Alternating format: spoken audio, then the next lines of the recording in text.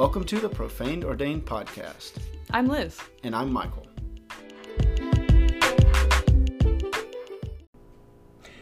Welcome, everyone. I think it's appropriate to let you know what Liz and I are drinking this for this episode. And this was my brainchild. Yes. The recipe. Liz, will you go ahead and describe this drink for us? Okay, so here's the story. It is made up of freshly picked blackberries that we picked by hand by headlamp.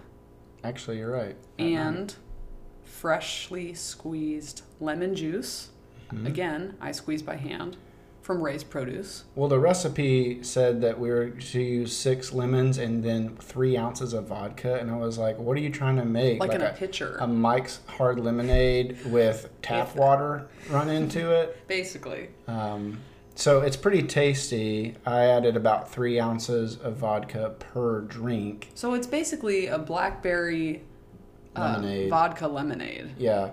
So here's... With simple syrup that we also made ourselves. Yes. We made our own simple syrup. We've come a long way, babe. You know what? There is an ingredient that we didn't make, though, which actually grosses me out. Okay.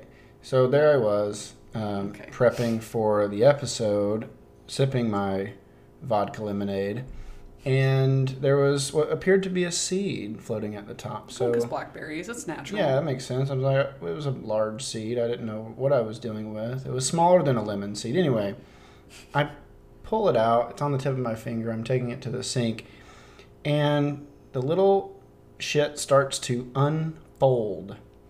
And I kid you not, it was a spider. It's disgusting. That must have been on the blackberry, a blackberry in my drink. I rinsed the blackberries well, but that thing just started unfolding, kind of like every alien movie that you've ever seen, where like the people wander into the abandoned alien cave or ship, and then they do something stupid, and next thing you know, the aliens are coming out of their cocoons. That's what was happening on my fingertip. Yeah, so. And it makes it really difficult for me in particular, looking at my glass. Like, what's going to float to the top? Well, if it hasn't floated to the top yet, it's probably drowned. Yeah. So anyway, that's a little recipe. It's pretty tasty, and I'm really proud of it. It's very good. Homegrown. My teeth are already hurting. So, Liz, let's maybe jump in with a check-in. Yeah. I'll lead off. I think you led off last time and I put you on the spot, so I'll go this time. You did. And I'll put myself on the spot. I'm going to check in with a lot of anger, fear, and joy. Checking in with those emotions. Anger, it's just been really hard with the kids. I'm exhausted. Parenting. And I feel my boundaries have been absolutely obliterated. I can't even tell you how maddening it is with David right now. I mean, oh my God. Every time I try to do a damn thing, he wants to do the opposite thing. I wish I could, honestly paint a picture of the meltdown that surrounded the SpongeBob popsicles tonight. Oh my God. And just on cue, they start melting because it's 102 degrees out. What were we thinking? Because all he wanted was to pluck out the bubblegum eyeballs of the SpongeBob popsicle. Yeah, right. So He needed to wash his hands because they were completely covered. Mm-hmm. I had him body checked up against the sink with my pelvic region, using my 2 hands to wash both of his hands while he's just screaming at me. Screaming. It was a cluster cuss. Mm-hmm. Anger. Your boundaries have been violated. Fear. I don't know. Just always afraid about everything. Everything's fearful right now. And then joy. I think maybe one of the last episodes I mentioned I was potentially getting on medication, and I did. Yeah. And I feel like it's a medication that I've taken before, and I feel like it's already paying off. I just feel like more present. I feel like the water level has risen within. And I feel that too. Do you? Yeah, I do. Thanks for that reflection in a public space. I'll give you the same reflection privately. Okay. Okay, great. That's inappropriate. All right. Liz. Okay. What am I checking in with? I have felt the last 2 weeks just kind of depressed. So tonight I'd probably be checking in with fear and anger and sadness and maybe a little bit of joy. It really actually feels like numbness more than anything else. Low energy. I described it earlier today when we were talking about it like a low-grade fever. So it's actually really good to be here and to be drinking this drink with you. Yeah, I think there's some delight in that, but it's been a rough couple of weeks. So yeah, I normally feel pretty flat and numb, to be honest, and so to name an emotion, I could tie stories to all of those emotions in one way or another. So yeah, I'm just here right now. That's enough. That's enough. That is enough. That's enough. So this episode, we're going to maybe take a journey within a little bit, right? Journey to the center of the earth. To the center of the soul. Who's the guy? Nick Brendan Cage. Fraser. Fraser. Fraser. Hardly know. Anyway. I said Nick Cage. You shouldn't do that. You don't know him that well. Nicholas. And that's not him. It was Brendan Fraser. Brendan Fraser. And Nicholas Cage. Cager. It rhymes. That was dumb. Okay, well, Liz has already had her drink, by the way. Hers is almost gone. Okay. So, I think this conversation kind of springs out of what has been I would say is a collective loneliness that we've all been in for what feels to be years. Forever. And soon will be plural in terms of the number of years. And how do we navigate it? Because we've been kind of thrown into this polarity of either like deep loneliness or in isolation, or when we've had respites around COVID, i.e. what we're kind of coming out of, is this time where we've been able to see friends and kind of return to a sense of normalcy. Where I don't know about, I felt like I've just been able to be around more people and I feel my cup is filled up, but then I've kind of forgotten how to connect within because now I'm with all these people and I feel very externally focused. I'm like, I don't even know how to connect back. That's actually super ironic. I'm having the exact opposite experience. Yeah. Do tell. Yeah, I don't know. I feel like in the space of this collective loneliness, like a desire to be alone.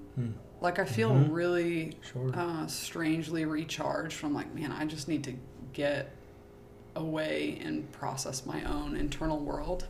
And so seeing people it's good. Like I need it, but I think there's a sense of, a strong desire to connect back to myself. And so I've been doing a lot of things alone, actually. Do you feel like it's easy, like you feel in this season it's easier to connect within yourself? Yeah, I think, well, I would describe myself as an extrovert, meaning that my orientation toward the world is typically outside of myself. And yet, being in a place where we've kind of been starved of that in one way or another for a long period of time, my bandwidth for extroversion is actually pretty limited. So I'm like, man, this used to be like, I don't know, super life-giving to be around people and like get crazy and be weird and silly, and now I'm like, man, I have a very limited capacity for that, and I'm just longing for space to go be alone. It's very odd. Yeah. So maybe it's not that different than what you're describing. Well, it is. I can't really put my finger on why it's different. I don't want to be with other people, and I don't want to be with myself. I see. I would rather just do real repetitive work that feels like I'm accomplishing something, but meanwhile nothing is happening, or mindlessly Instagram scrolling. I don't want to do that, but that is my go-to. And I think everyone experiences it different, right? There's not a binary of extrovert, this introvert. Totally.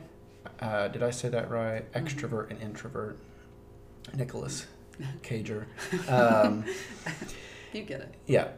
But I think that there is still maybe more than ever some language that's needed, some new wine, so to speak, in these old wine skins of how do we connect within when certain rhythms have been taken out, or those rhythms we've tried to connect. I went on my first retreat in like a year and a half, and it was surprisingly lackluster.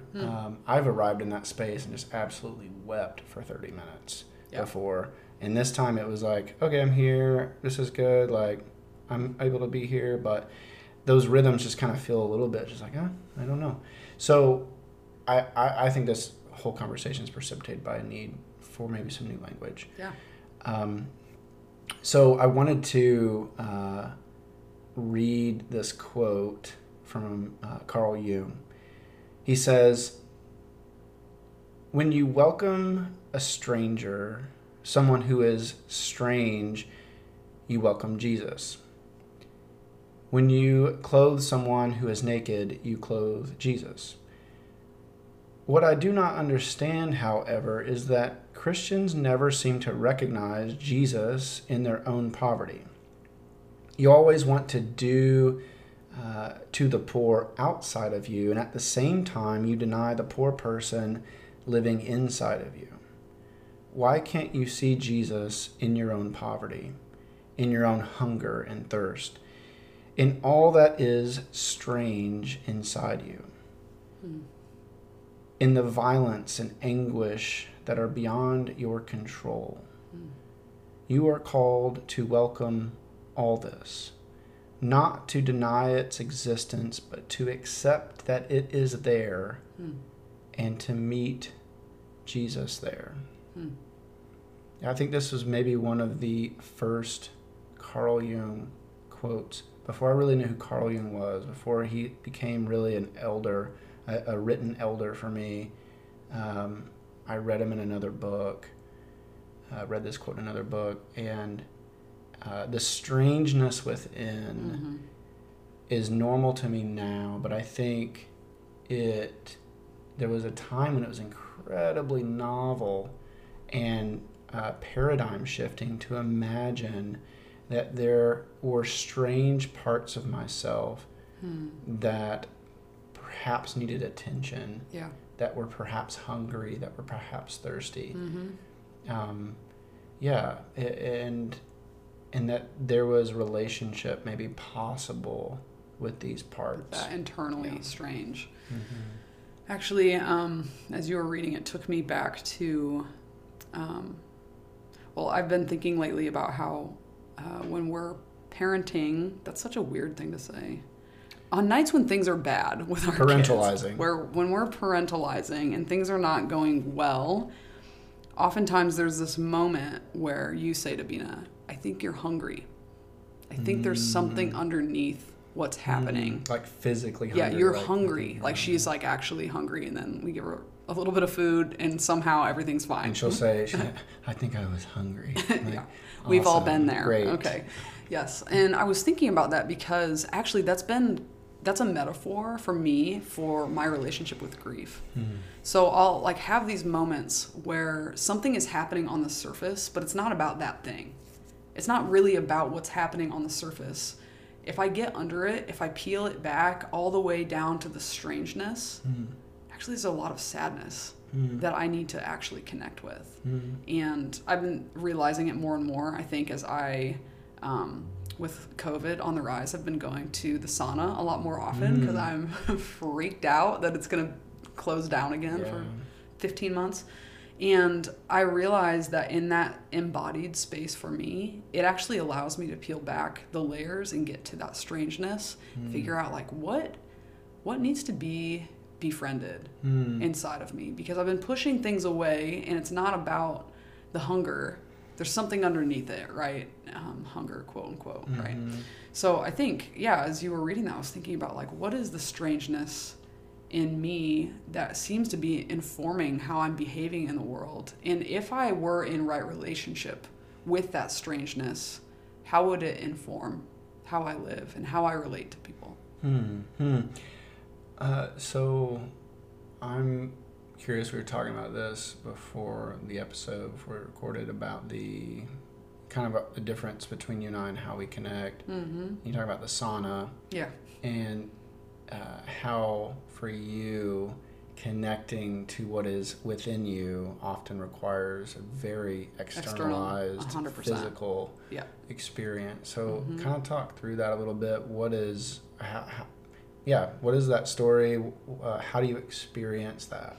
Yeah, I think, I typically describe myself as a very embodied person, like as though other people are not. I don't know. I'm an instinctual, gut-oriented kind of person. I would say when I'm in my everyday, at work or whatever, like I know something's off when I feel like something is just punching me in the gut. Mm-hmm. And so I'm a very gut-oriented. I listen to it. I learned to tune my ear to listen to, the instinctual self. But what's interesting is that I can most readily access that voice when I am embodied. Either, even when we're walking, Michael and I, we love going on walks at night because there's something that comes out in the movement. We say, we make the road by walking, and there's something that comes out in the movement. And so even today I was riding my bike between meetings. It was 100 degrees outside, and there was a moment I thought, I'm gonna have a heat stroke out here. And yet somehow, there was this spiritual experience of connecting with, I think everybody has a different name for it. For me, I call it true home. There's a sense of connecting with, it's a deep integrity of self. I experience it in the sauna too, and other places, but I think there's an embodiment. It's like I'm getting out in the external world to be able to connect with the internal world. But I think, for you, it's very different. Yeah.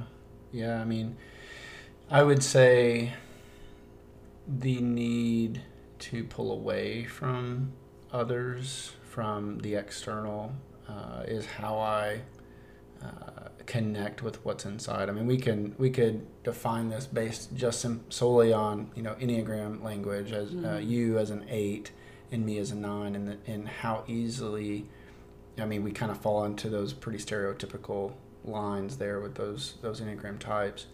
But I oftentimes cannot access what is happening within me if I don't have time to disconnect. And it's not just loneliness, right? Henry Nouwen in the book Reaching Out talks about this.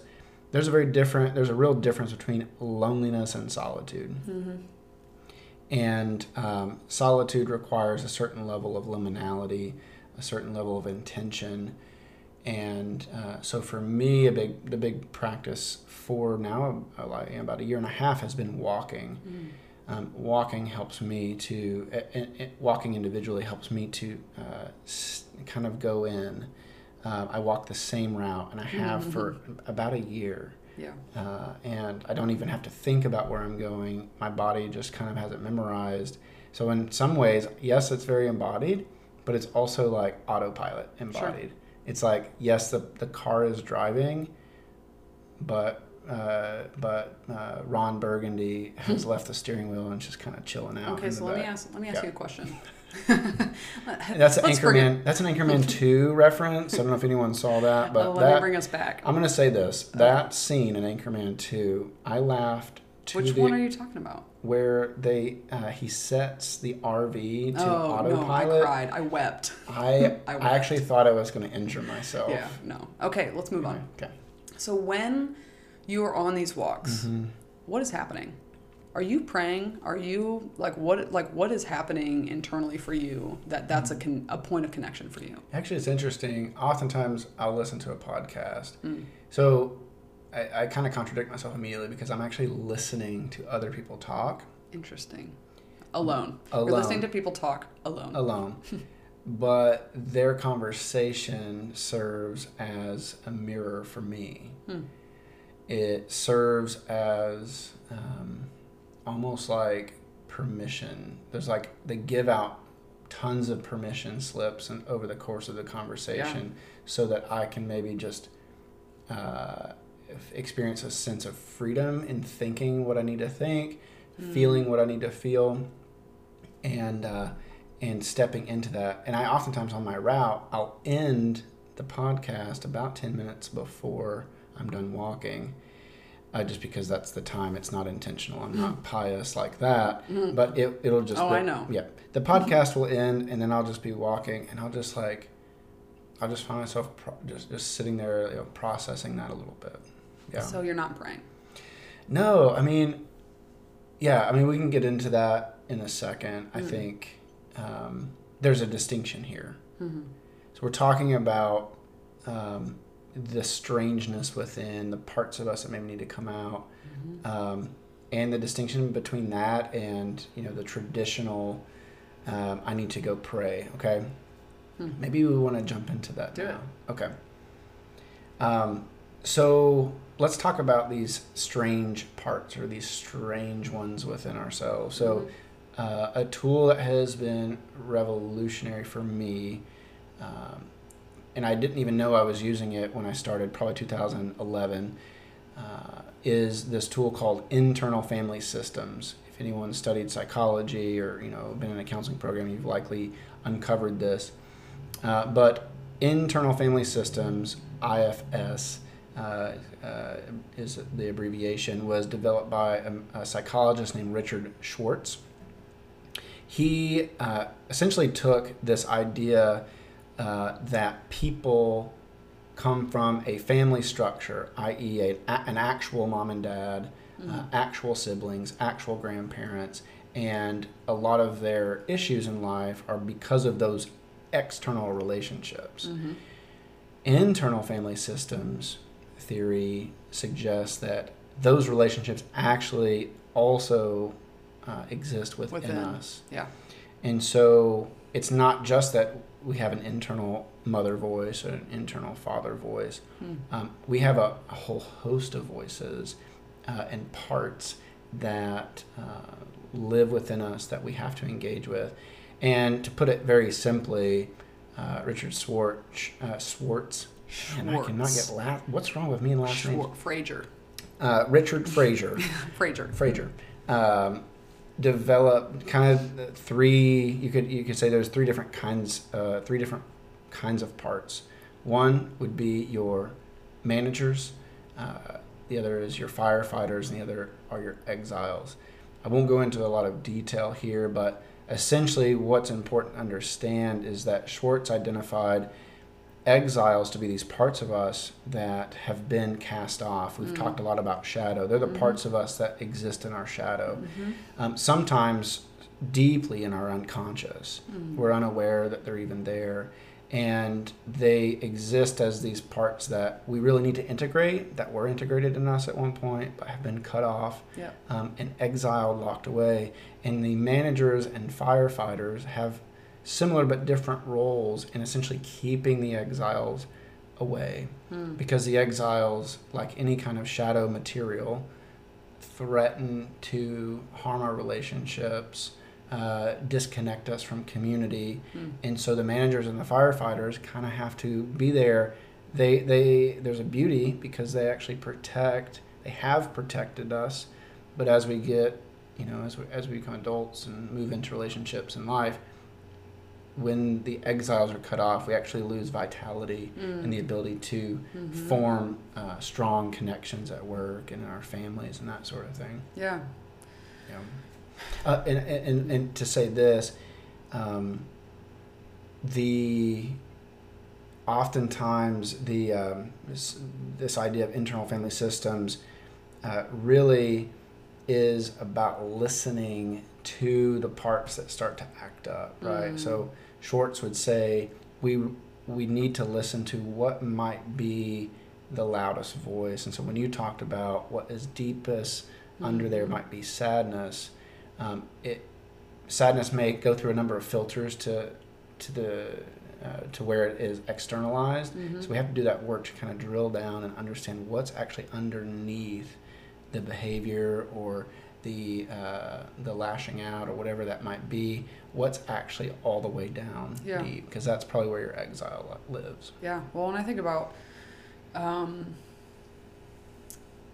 my inner exile, I think about the almost like loss of innocence, right? There's a sense of Like the manager, the firefighter, I when I think about the manager, I'm like, this is my best customer service face. This is how I adult and get through life. These are not bad things, right? But there's like a survival mode, I think, that came online at a certain point to protect that, that innocence, whatever name you want to give to the exile. And I think what's interesting for me is thinking about, once I feel like I came to a place in my life where I befriended that exile. I feel like I changed as a person, and that's not to say that I never, that I've stopped cutting that part of myself off. I feel like there's a lot of work that I continuously have to do to keep that part of myself from being exiled again. But I feel like once it happened, once I got a taste, once I heard that inner voice and listen to it and tune my ears to be able to hear what it sounds like, it was unforgettable. And I feel like it changed me as a person because I suddenly had a vision of my life lived alongside befriending this inner exile, and I suddenly didn't want to live without her, right? There was this like congruence and deep integrity of coming alongside and being like, oh, I shoved that to the wayside, I neglected that. There was this forsaking that happened in order to survive, but and it maybe got me to where I am today, and that's great. But like I don't have to live like that anymore, right? Yeah. Well, I mean, the whole cultural movement over the last number of years around deconstruction. I think one way of defining what that is really breaking down the structures that have divided us.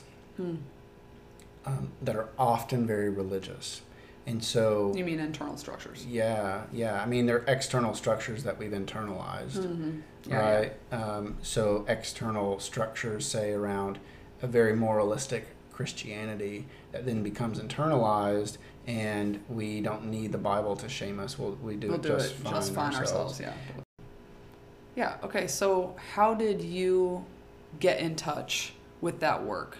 That there are these internal parts of you, like what did that process look like for you?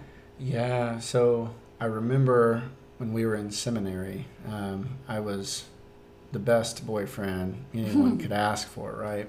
That's funny. Yes, that's how we remember. That's humorous.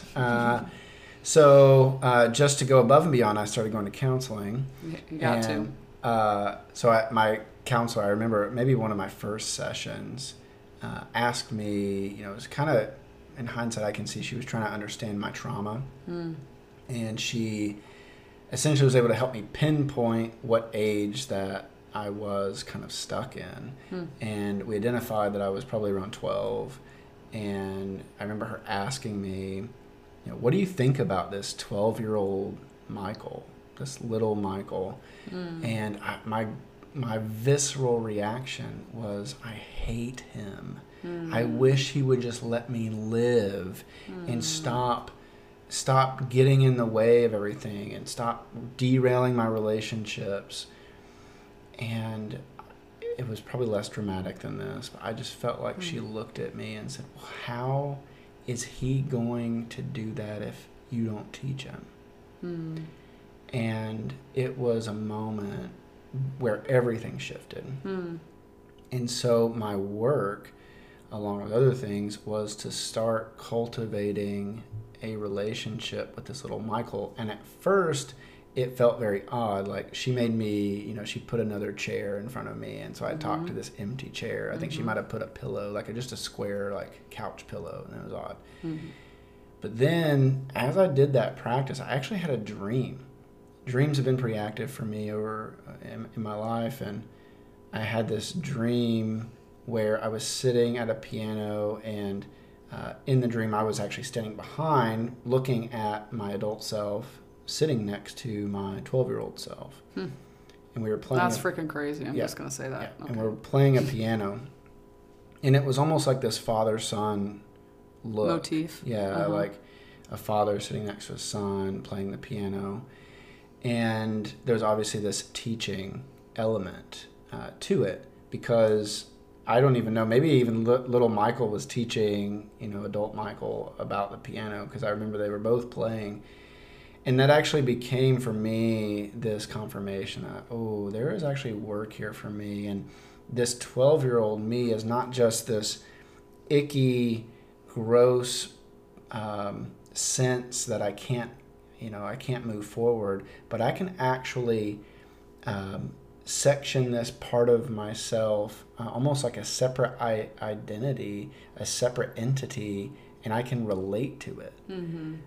It's not cutting it off and sending it away. That actually is a very common Christian practice, or evangelical practice, I should say, to say, oh, well, this is a bad part. You should cut it out. Your eye causes you to sin. Throw that thing out. It'd be that better. Ever worked? Right. You actually need to cultivate a relationship with that part.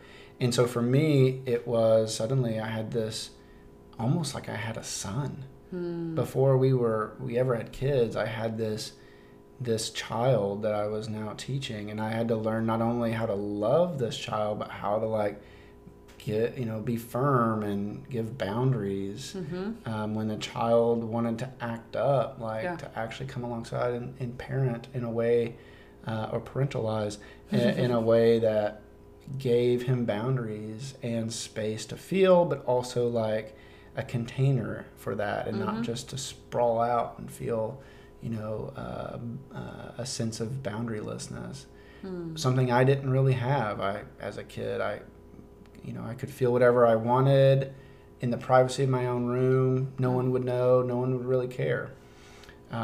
So that began that work for me, and I remember probably a few years ago doing some work around these managers and firefighters, starting to, look at these voices that would come online that were almost felt condemning, and letting them speak, not talking to them, because this whole idea of externalizing the enemy in evangelicalism, like, oh, that's probably the voice of the enemy. That's the worst thing, because what it ends up doing is it robs people of a lot of relational energy by calling managers and firefighters enemies and evil or whatever. So demonizing. And demonizing them, it actually robs them of the real gift that they bring, which is, first of all, they've protected. My managers and firefighters have protected me. Yep.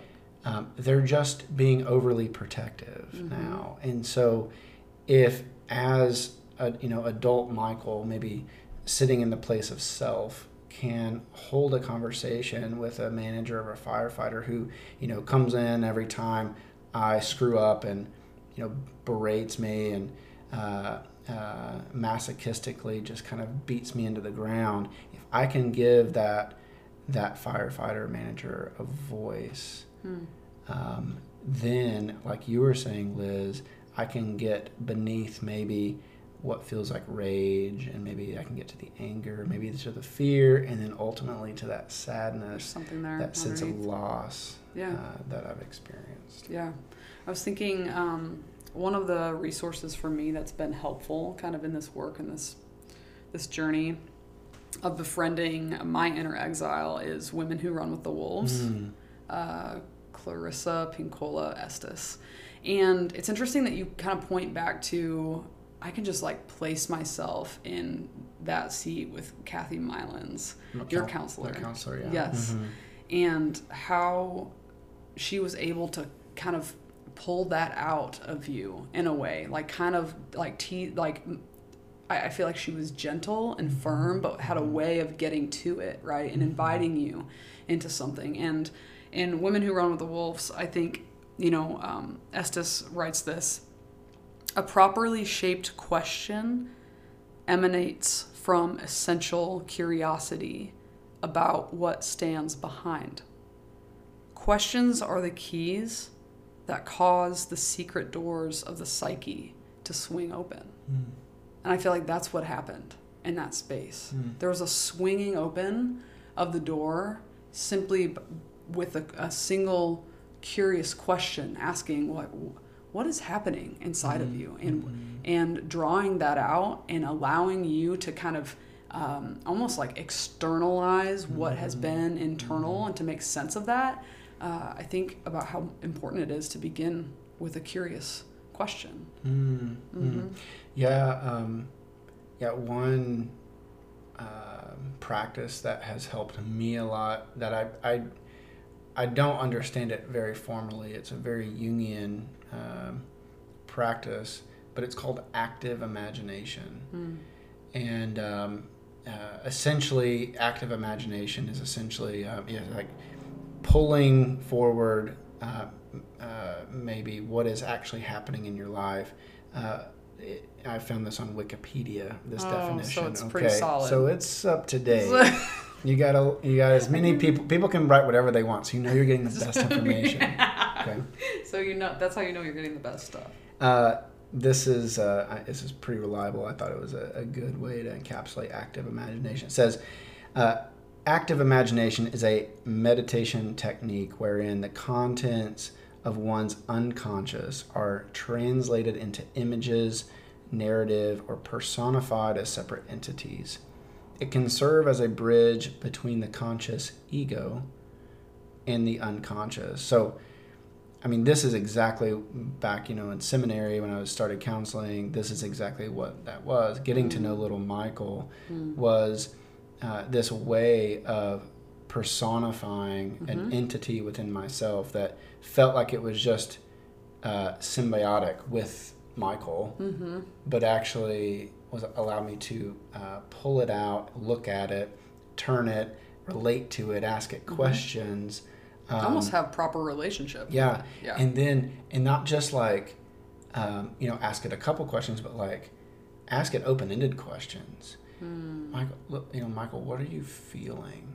And then just sitting with that and listening, and then not judging what might come about. That's hard to do. That to me was incredibly, incredibly profound because I gave voice to this very young, stunted part of myself who had never been able to express what he was feeling, and suddenly an adult was asking him what he was feeling, and there was life that could kind of flow out of that. So, oftentimes, and I want to speak to this a little bit, often these practices, maybe we develop them in a counseling or therapeutic relationship. But I would say 99% of people who've grown up in church or, had this expectation that the communion that you're having like that would be with God. And God is defined as this external being. God is out there. God is out there. And to be honest, the God of particularly how we see God personified in the Old Testament is incredibly moralistic. And we see this too in the New Testament. There's a great book that I won't get into by Murray Stein called Bible as Dream. And he has you're getting into it. An incredibly heretical point of view that essentially God goes through his own initiatory process of maturing, right? And so what you have is a very egotistical God in the Old Testament that becomes very benevolent. I see. Anyway, I get it. I follow it. You get it. But for those of us who've grown up in that, we feel almost cut off from accessing these parts because, prayer is synonymous with this warring way, right? You hear people talk about prayer warriors. So what ends up happening is prayer becomes a defense mechanism to defend against the gates of hell, so to speak, right? The internal gates of hell. And then what gets labeled as being part of hell is very, very subjective. From the evil one. Yeah. And so oftentimes what it is it's anything that's not pure. Okay. I mean, we can get into all kinds of garbage here. But managers and firefighters and exiles are not pure. They're not parts of us that are put together. They're not parts of us that are they're certainly parts that are often shadowed and shamed. And so the idea around prayer is that we oftentimes have to cut parts of ourselves off rather than integrate and start to have a relationship with those parts. evangelicalism is, kind of designed to kind of just dissect and cut off. And so what we end up feeling is almost narrowed so far down that we cut off the ability to even connect internally or externally, because it feels like there's really no way forward. Yeah. Well, it's interesting because I think about the God out there that I'm praying to, quote unquote. Or if we talk about prayer as a vehicle, we were talking about joking earlier. Prayer is a vehicle, and my words are the passengers getting out of that vehicle to talk to God. I don't know. It's a weird metaphor. Yeah. Anyways. It's not a good one. We're making fun, but I don't think it's not archetypal, as you would say. Okay. So it's weird that we have this journey of like God is out there, and then at some point developmentally, God is in here. I'm like, God is in my heart. And I wonder, like, looking back on my life, I'm like, am I sure I wasn't talking to myself? Yeah. Because I needed to. Like, maybe there was an inner communion that needed to happen with those parts of myself. And those were the conversations I was having. I mean, I was you remember me in seminary. I was every morning I would journal for a long, that's why you were attracted to me. Well, she was going to be a missionary. The joke was on me. Oh man. Well, this is needed, right? It's needed that in the developmental process. Developmentally, God needs to be outside of us.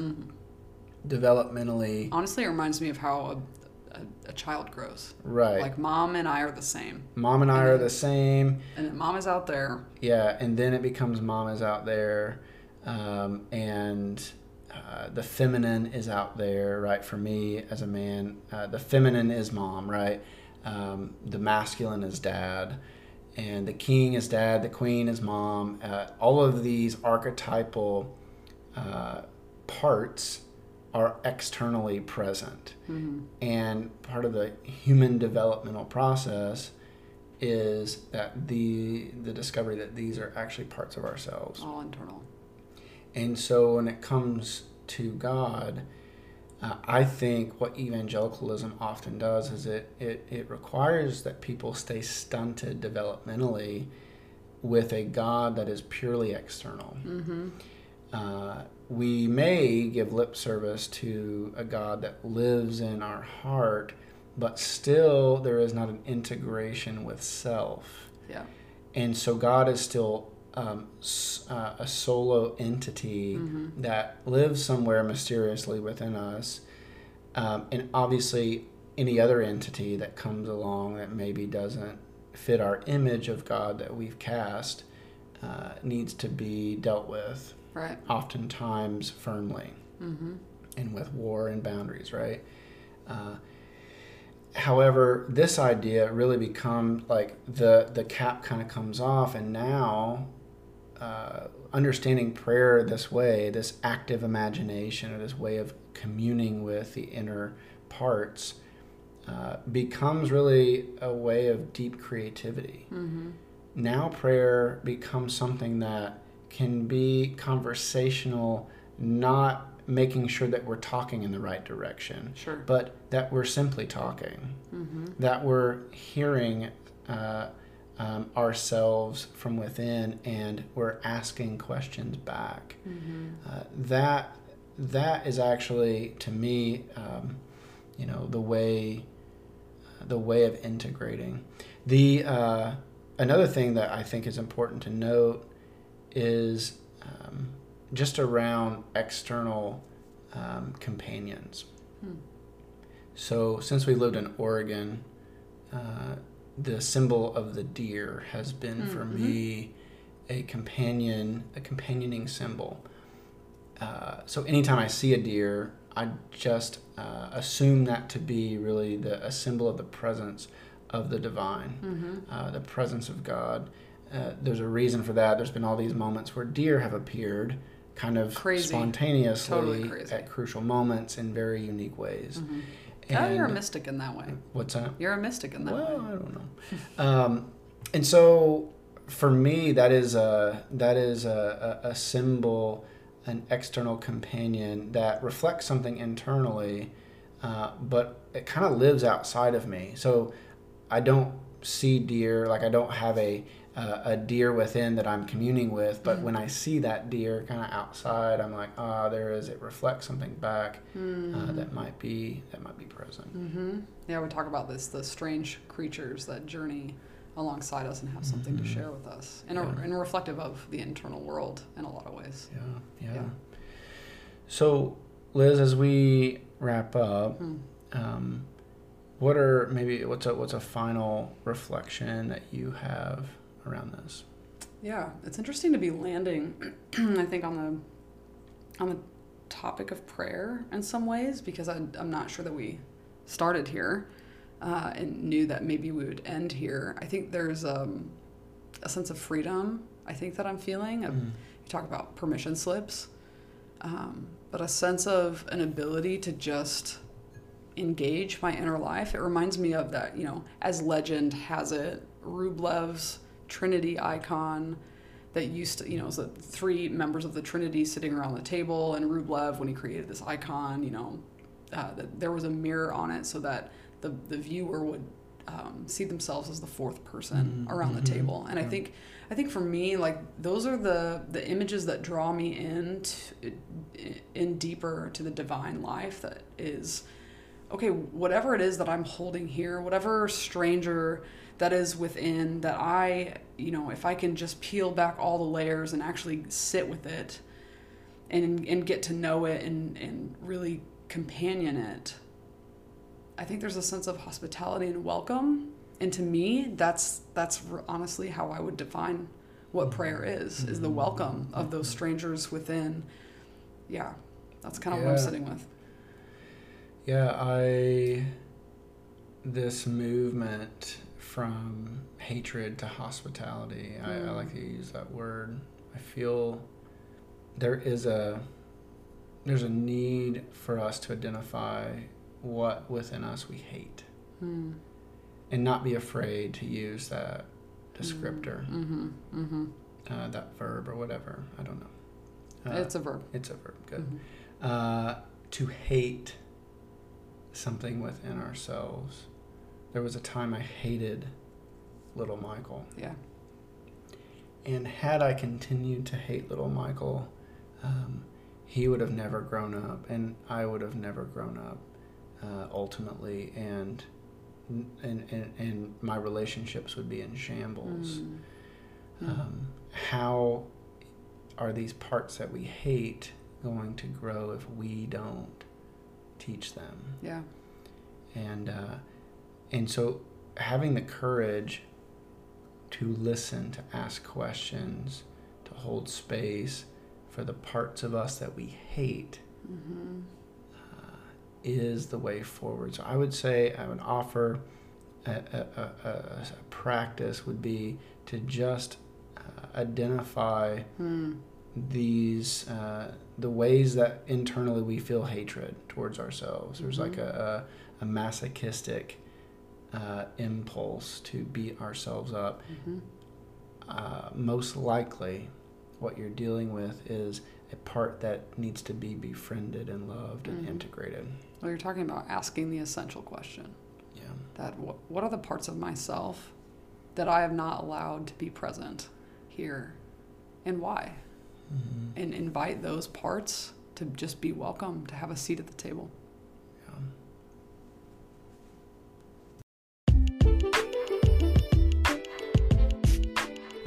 Thanks for listening to the Profaned Ordained podcast. You can find us at innerworkcommunity.com. Catch you next time.